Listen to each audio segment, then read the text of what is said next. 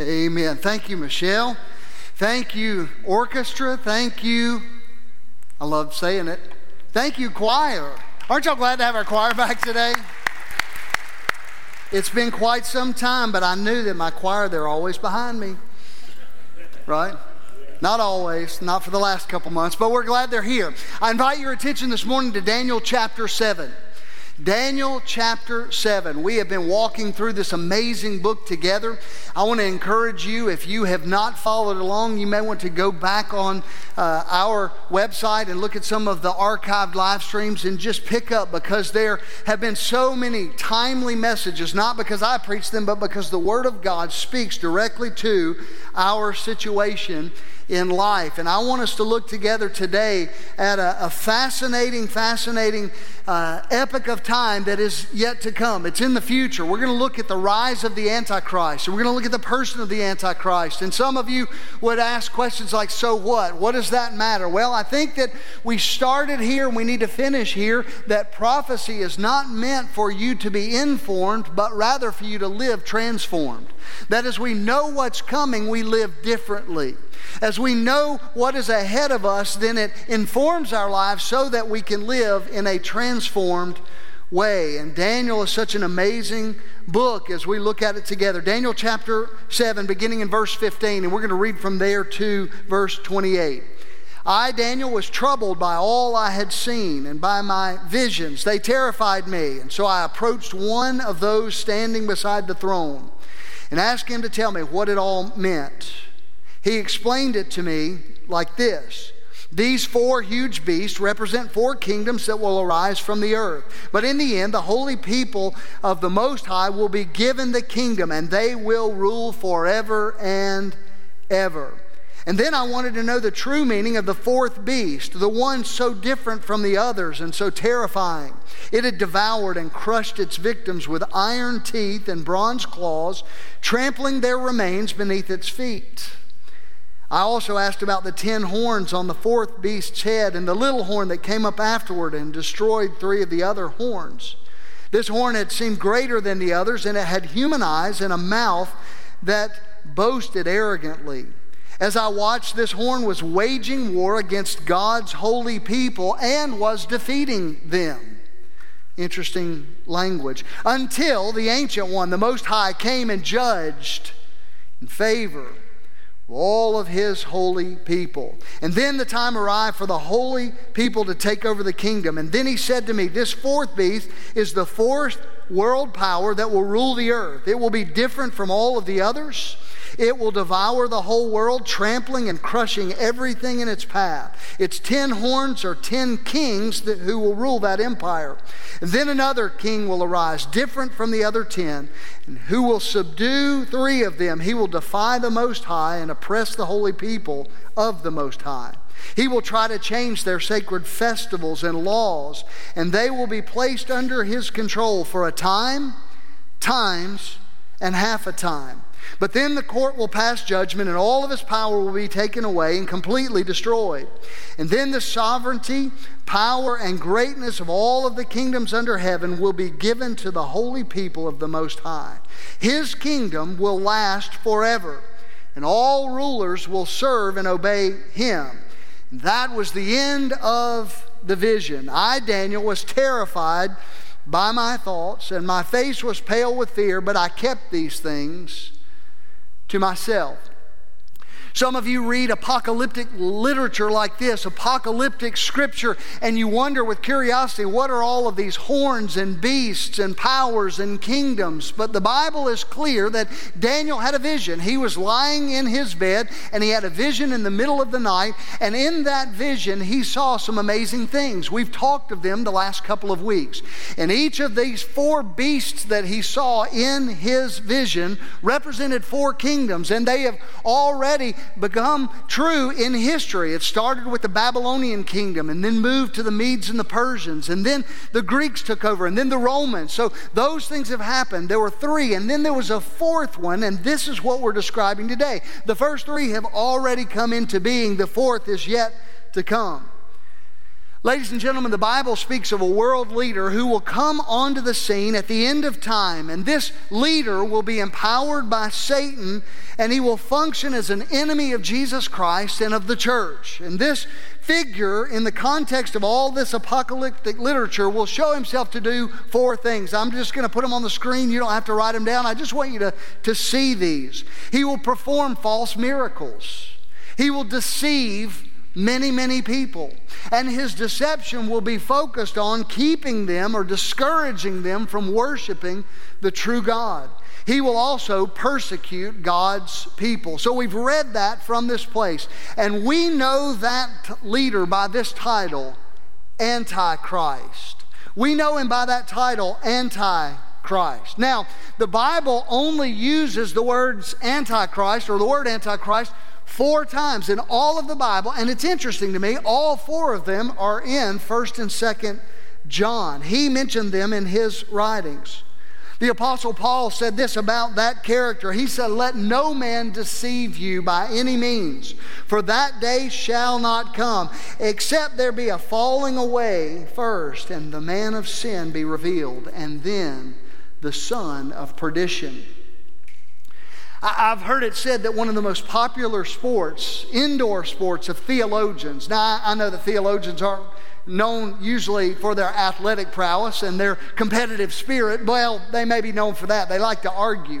But one of the favorite indoor sports of theologians is to identify the Antichrist. People have tried to do that for generations. I mean, literally just trying to point their fingers. For generations, Bible students have tried their best to pinpoint exactly who it was.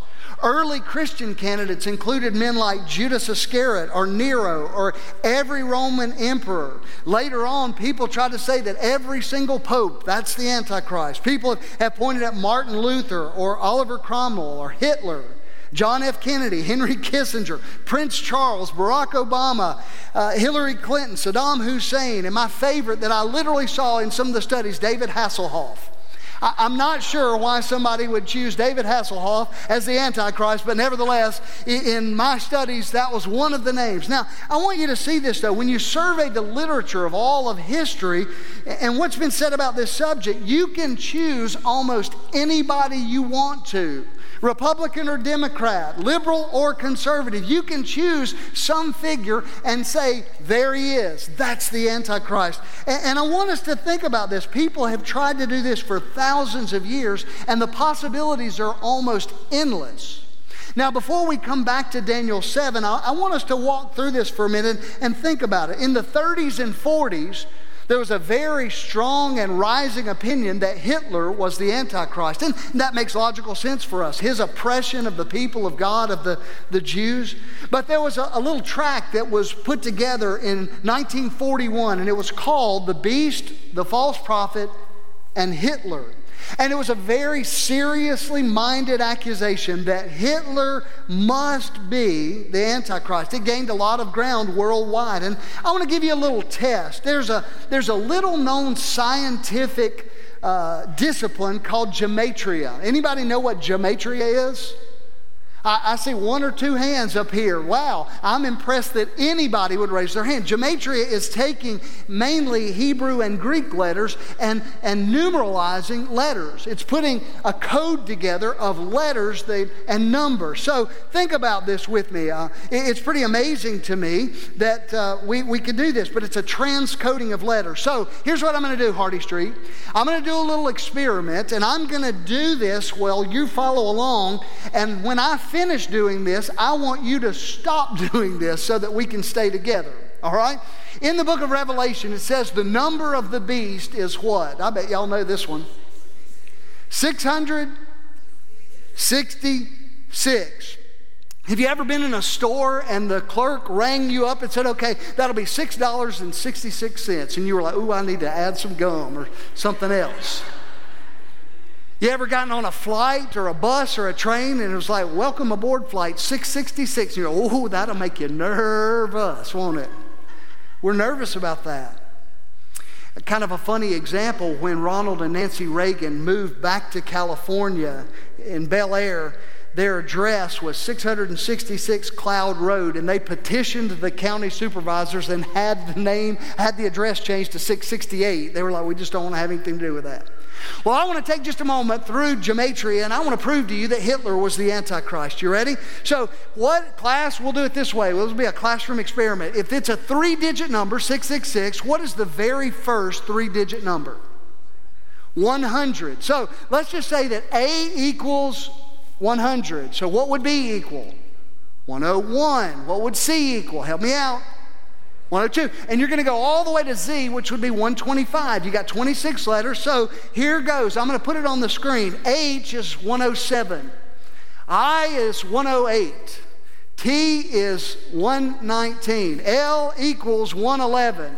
E is 104 and R is 117. I bet you can already guess. If you add up those numbers, what does it equal? It adds up to 666. See there? We proved it. Now, kind of interesting to me. Ain't numbers fun? I mean, we can just kind of play with them here. I thought it was interesting that obviously Hitler there's the Antichrist. But I heard somebody say this, that if you think about gematria, if you do this right, you can make anybody the Antichrist. I mean, you can be the Antichrist or you can be the Antichrist if you play with these. Somebody said it this way, if you follow along and it doesn't fit, then add a title to their name. And if that doesn't work, then use Hebrew or Greek letters instead of English. And if that doesn't work, maybe cheat on the spelling. Well, what I'm telling you is don't do this. That is not a great way for us to look at it. But you could literally make anybody fit the mold. I'm almost convinced that 666 is the number of interpretations or possibilities that people have pointed to as to who it might be and nothing else. Nobody knows what that number means yet. Nobody. And I would say this, I believe with all of my heart, we won't know what it means until God wants us to know what it means. And when God wants us to know what it means, everybody that needs to know will know. Amen. Here is the thing. Lots of craziness have gone into this. And I could give you all kinds of other examples. We're going to move to our text in a moment. Judas Iscariot was considered for long, long years to be the Antichrist that Daniel spoke of here, this fourth beast. And if you think about it, there are reasons why. Jesus literally designated or designed Judas as a devil in John 6:70. No other human being in all of the Bible was called demonic in that way. In Jesus' words in John 17, he talked about the son of perdition. And the Apostle Paul talked about the son of perdition. One was used of Judas and one was used of the Antichrist. Revelation 18:8 says that it's a return trip to earth. And we know that Judas died. He was mortally killed. And then we'd come back, the book of Revelation says. Now, it's interesting to me. We could fit those same things in modern times. In 1956, there was a man, a Bible scholar, who pointed to John F. Kennedy and said, he is the Antichrist. And you start looking at things that happened in his life. As a PT boat captain, he went through a near-death experience, and what they said was resurrection. If you've read any of that story, that they resuscitated him. He was shot in the head. So and his brother was killed in the same way. So there's lots of implication to that. What I'm saying is you can look at all of these things and recognize that to be maybe the spirit of Antichrist in some places, but you need to understand very pointedly that it's not my aim today to satisfy your idle curiosities. It's not my aim to in some way appease your appetite. I just want us to walk through Scripture and be faithful to God's Word and learn what we need to know about it. Because if we're going to talk about tribulation times, and we're going to talk about Antichrist, and we're going to talk about all of these events that Daniel saw, it sets the stage in Daniel 7 for our understanding. Now, again, we have walked through portions of this text and looked at his dream. And this wicked figure fits into the scheme. God has laid out history from Daniel's day all the way through ours and moving forward. And as we consider the notion of Antichrist, I want us to see that the Bible teaches very pointedly that there will come a day that God will establish an eternal kingdom that will never end. And that kingdom will be given to his people, and they will rule and they will reign with him. And this is the introduction ultimately to that kingdom. In fact, Daniel 7:2 says, "Then I saw." And then we skip down a little further into verse 7. He says, after this I saw, and it was that fourth kingdom. And then verse 13, it's sort of the introduction of this final form when the Ancient of Days emerges on the scene. Now, when we get to this place of Jesus Christ being seated on the throne, approaching to judge, or others approaching him, then there's going to be a man that will arise in power. And we know him as the Antichrist, and he takes the final form of that final kingdom. And in Scripture, he has tons of different names. We again don't have time to go through all of these. We'll talk later about them. But he is called here the little horn. And a horn stands for power and authority. He is one of 10. He would rise up. You move to chapter 8, he's called the King of Fierce Countenance. Chapter 9, he is considered the prince that shall come, or the willful king in chapter 11. 4 different names in Daniel alone for him. In Matthew, he's called the abomination of desolation. In the writings of John, he is called the Antichrist. And in Revelation, he's called the beast. Now, I want you to hear this, church. We cannot identify who this person is, but we can recognize what the Bible says about how he is, what he is. So today, here's what I want to do. I want to point out very pointedly to you 4 characteristics of the Antichrist. And let me interject this.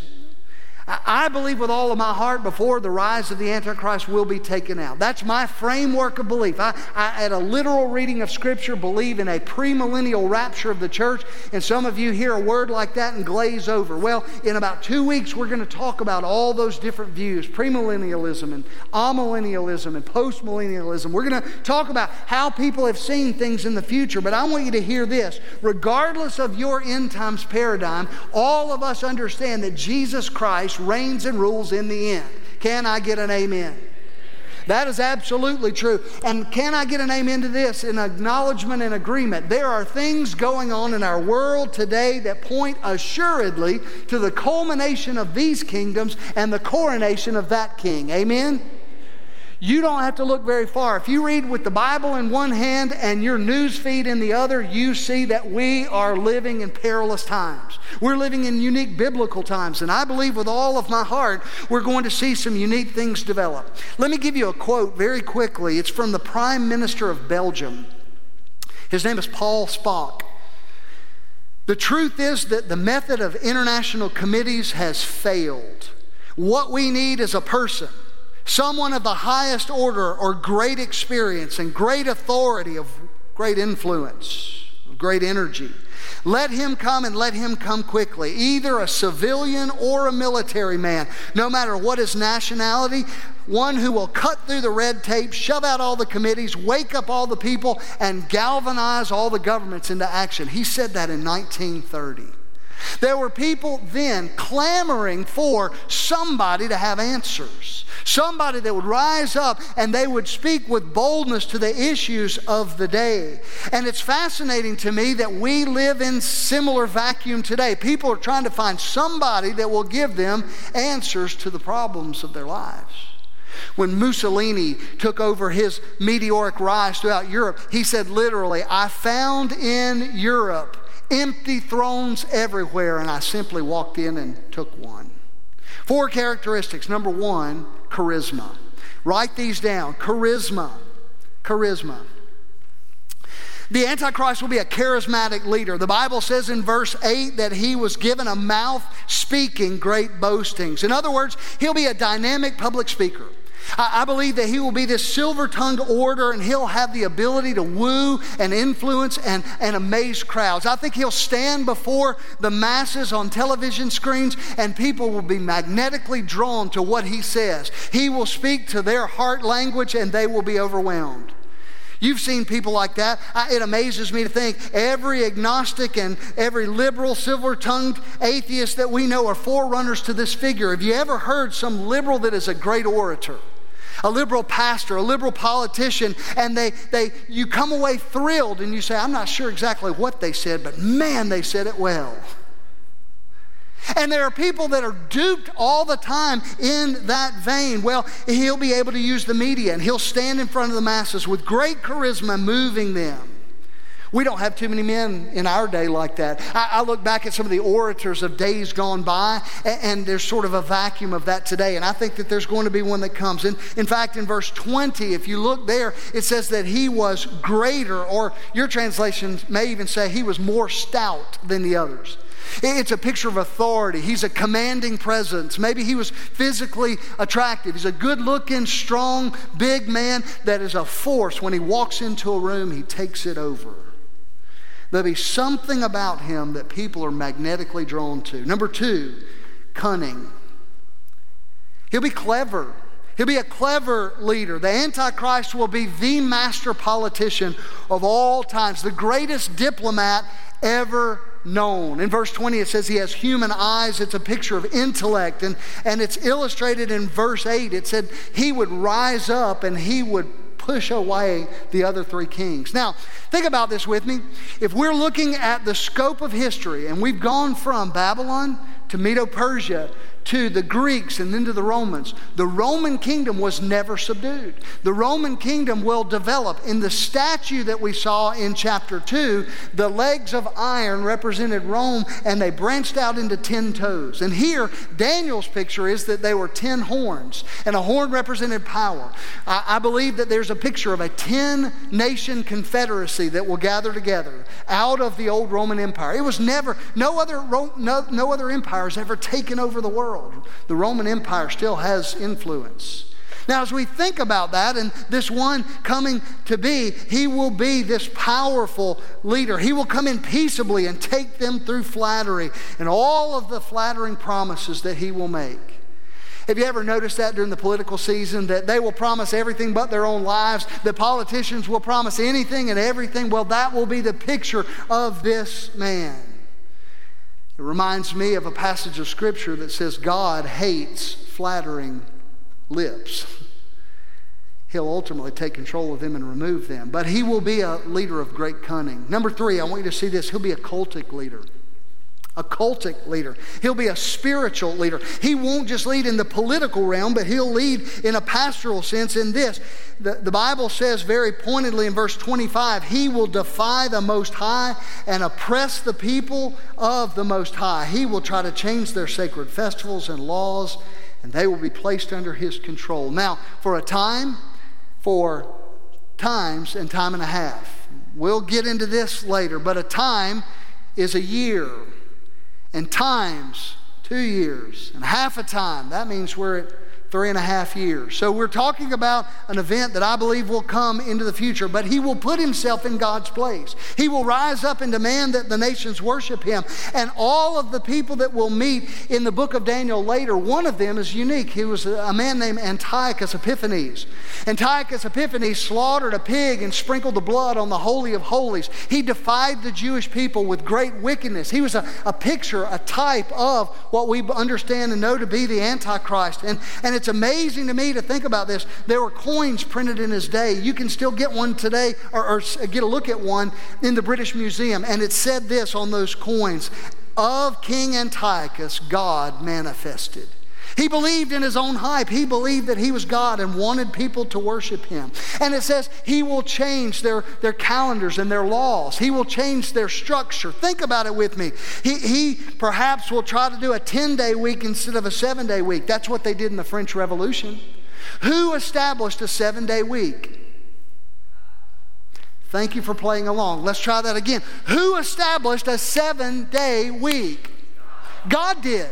And so to start messing with things like that, he is putting himself in the place of God. And here's what I want you to see. What is being challenged and what is being eroded is any system of structure, morality being dispatched.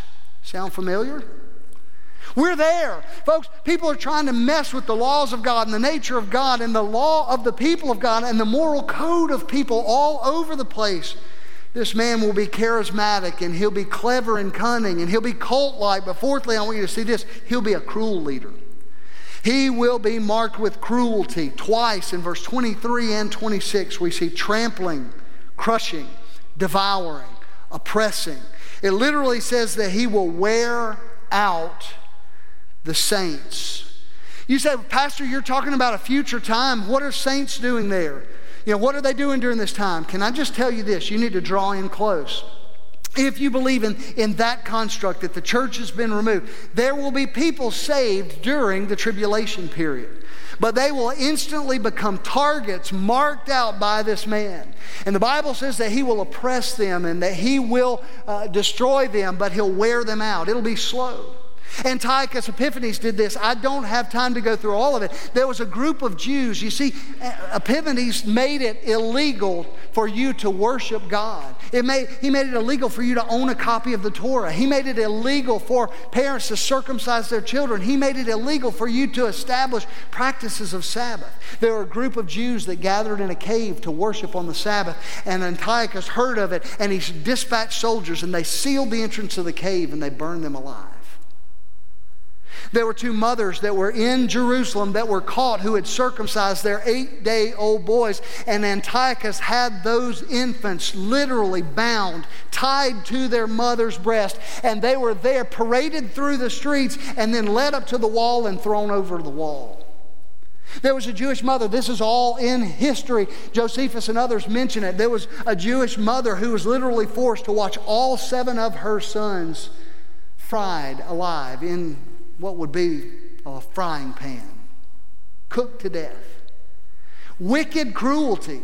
Don't think that the tribulation period is going to be a little bit harder than it was today. It's going to be a nightmare like nothing we can imagine. It will be literally nothing less, nothing more than hell right here on earth. And that day is coming. And I'm not trying to be a doomsday, hell, fire, and brimstone kind of pastor. I just want to preach truth. And the Bible says that that day is coming, that there's one who will oppress, and he'll be marked by cruelty. And if you begin to see this, you'll see that he'll squeeze out the people. How does he do it? He doesn't just kill them, he snuffs them out. He may starve them out. There may be economic pressure and squeeze. Now, again, I'm not trying to be conspiracy-esque, but you realize that we are heading more and more and more toward a cashless society, are we not? And if we do away with cash, then it's pretty easy for them to track, and I say them, it's pretty easy for anyone to track every dollar you spend and every move that you make. No more giving your grandchildren a little money under the table because it really won't help. In a cashless society. You see, Antiochus was a type in such a wicked way. Since we don't know who he is, we do know what he's like. Some of you are asking, so what? Pastor, I don't care. I mean, if I'm not going to be here, if you're telling me that the church is going to be raptured out, then why does it matter? I tell you why it matters. I want to make 3 points of application, and we're going to wrap this up. And you need to write these down. Number 1, the stage is being set for the Antichrist to come. The stage is being set. Stalin was the one who said this: if you want to incite revolution, then here's what you do. Simply and pointedly debase the currency that is there. Debauch the currency, and the people will clamor for hope. Right now, we are approaching what Germany approached in World War I. After World War I, the Dutch mark was worth about 25 cents to the American dollar. It took almost no time. Their treasury was completely depleted of gold. Their budget was not balanced as a nation. Sound familiar? Their money was worth little more than the paper it was printed on. It almost cost more to print money than it did to have money. And a charismatic, wonder-working leader steps up and says, I have the answer to your economic woes. People start to listen. I know some Christians that would probably follow. The stage is being set. We're coming to this place in a unique way. Number 2, you need to hear this very pointedly. Speculation over the Antichrist is not the task of the Christian. Speculation of who he is not what God's called you to do. No place in the Bible does it say, thou shalt identify the Antichrist. No, it says very pointedly that we need to follow Jesus. Let me say it this way. Everybody look this way. Everybody listen. Don't spend your time looking around for the Antichrist. Spend your time looking up for the Christ. Amen. That right there was worth the price of admission, folks. In the book of Titus, it says that we await the glorious appearing of the Lord Jesus Christ, our blessed hope.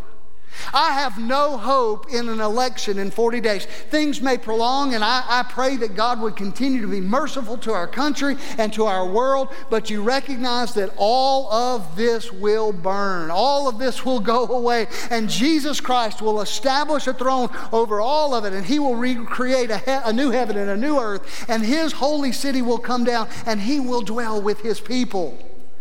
I'm looking for that day. I'm not looking for this day. I'm not looking for the Antichrist. Is it wise to know his tactic? Yes. Is it wise to understand? But what are we supposed to do, Pastor? You're telling me that's not my task. What is my task? Well, I'm glad you asked. Jesus said something very, very pointed in Luke 19. He said this. He said, occupy until I come again. Occupy till I come. In fact, I want everybody to say those 4 words with me. You ready? Here we go.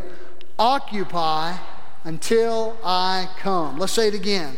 Occupy until I come. You see, we're in defeated enemy territory. And we're to occupy. We don't have to win the battle. The battle's already been won. We just have to hold our ground until Jesus comes back for us. But occupying has 2 major words that you need to write down. The first one is work. You got work to do. What is the work of the believer? It is to abide in Jesus Christ, to stay close to the vine and bear fruit. And what is that fruit? Is that we would share the glorious gospel with people all around us. We would share the good news. We would tell people, you don't have to face the wrath of God. You don't have to go through that tribulation. You can be rescued from, through the blood of Jesus Christ, that horror of the wrath that is to come. You can be saved today, and that's part of what I'm doing. My work is to preach the truth. I'm not trying to be doom and gloom and doomsday. I'm trying to be joy and hope and fulfillment in Christ Jesus. I'm trying to give you a warning. Me and Brother Dale talked about this just this week, that there was a man going across the the causeway years ago in the middle of the night. He had finished a preaching assignment, was coming across the causeway, and there was a man out in the middle of that 29-mile bridge, and he had his shirt off, and he was waving, and he said, this guy's drunk. He has literally stopped himself in the middle, and he began to ease over to the other lane, and the man just began to wave, and he waved his shirt, and he would move back to the other side. He recognized this man is not moving. I'm either going to hit him and kill him on this bridge, or I'm going to stop. And finally, he slammed on his brakes and he stopped, and the man laid across the hood of his car. The man had been in a bus, and the bus had gone over the edge because a boat had hit one of the pilings and destroyed a section of the causeway. It happened several decades ago. But he had climbed out of the water and given himself to the task of saying, I don't want anyone to perish. Stop before it's too late. What I would say to you in a spiritual sense today, trust Jesus before it's too late. I get so aggravated with people who malign my Savior and say, if God was loving, He'd never send somebody to hell. God doesn't send people to hell. People choose to go there. People say, I know better than God. I'm going my way. That song that Michelle sang, My Tribute, is really the essence of the decision. Are you going to live your life for your own glory, or are you going to live your life for the glory of God? The Antichrist is cruel and cunning and charismatic and evil and conniving and wicked. And as we see that picture of that man, we move forward. And as we see it, we understand that Jesus, the Holy One, will be given authority. The stage is set, but our job's not to find it, it's to work. And the second one's to watch. We'll give you that. What am I watching for, Pastor? I'm watching for the blessed hope, the return of Jesus. Stephanie laughed at me all week last week. You see, in the prophetic calendar, all of the spring feast of Israel were satisfied in the first coming of Jesus. And the next one is the Feast of Trumpets. And that started yesterday. And I told her, Jesus is coming back this weekend. And she said, well, now He's not, because you just said it. I'm not setting a date, but I'm looking and longing for Jesus to come. You and I need to work and watch. And when you finish watching, work. And when you finish working, watch. You need to be involved in this effort of the Christian life. Amen? I pray that a sermon like this would refocus your attention and you would recognize this. The Antichrist might be alive today, but speculation about him does not change one thing about your job and what you're called to do. You're called to live for Jesus. Occupy till I come. Watch and work. Number 3, the spirit of Antichrist is already here. The spirit of Antichrist is already here. The Antichrist's ultimate job is to begin to change laws and to begin to erode the fabric of morality and otherwise. We see that. He's called the lawless one. Anybody seen any lawlessness lately on television? All of the rioting and all of the looting and all of the craziness of a world gone mad that would say, I'm going to do whatever I want to do. Well, that's the mindset. That's the attitude that is anti-God. And it's everywhere. In fact, you need to tell people this. 1 John 2 says it this way, Dear children, the last hour is here. You have heard that the Antichrist is coming, and already many such Antichrists have appeared. The Jim Joneses and the David Koreshes. Yeah, those are the ones that we look out for because we see they're crazy.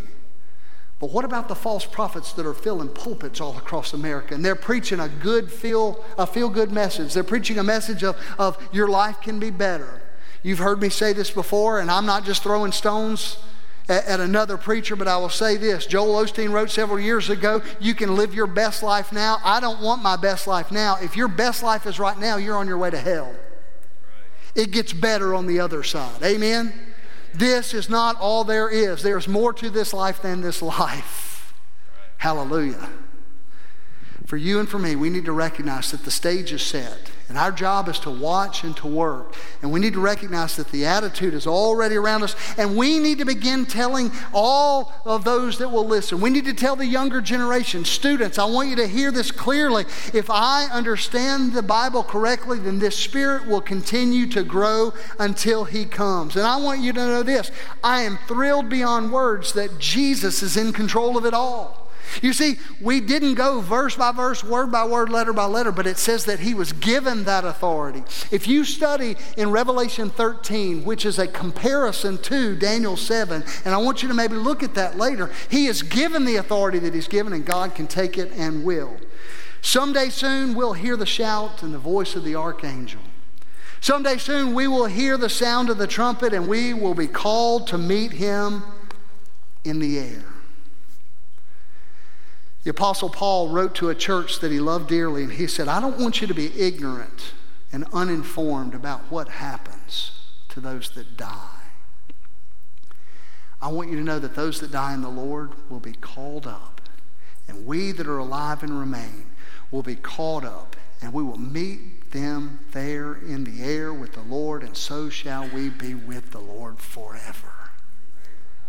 Anybody looking forward to that?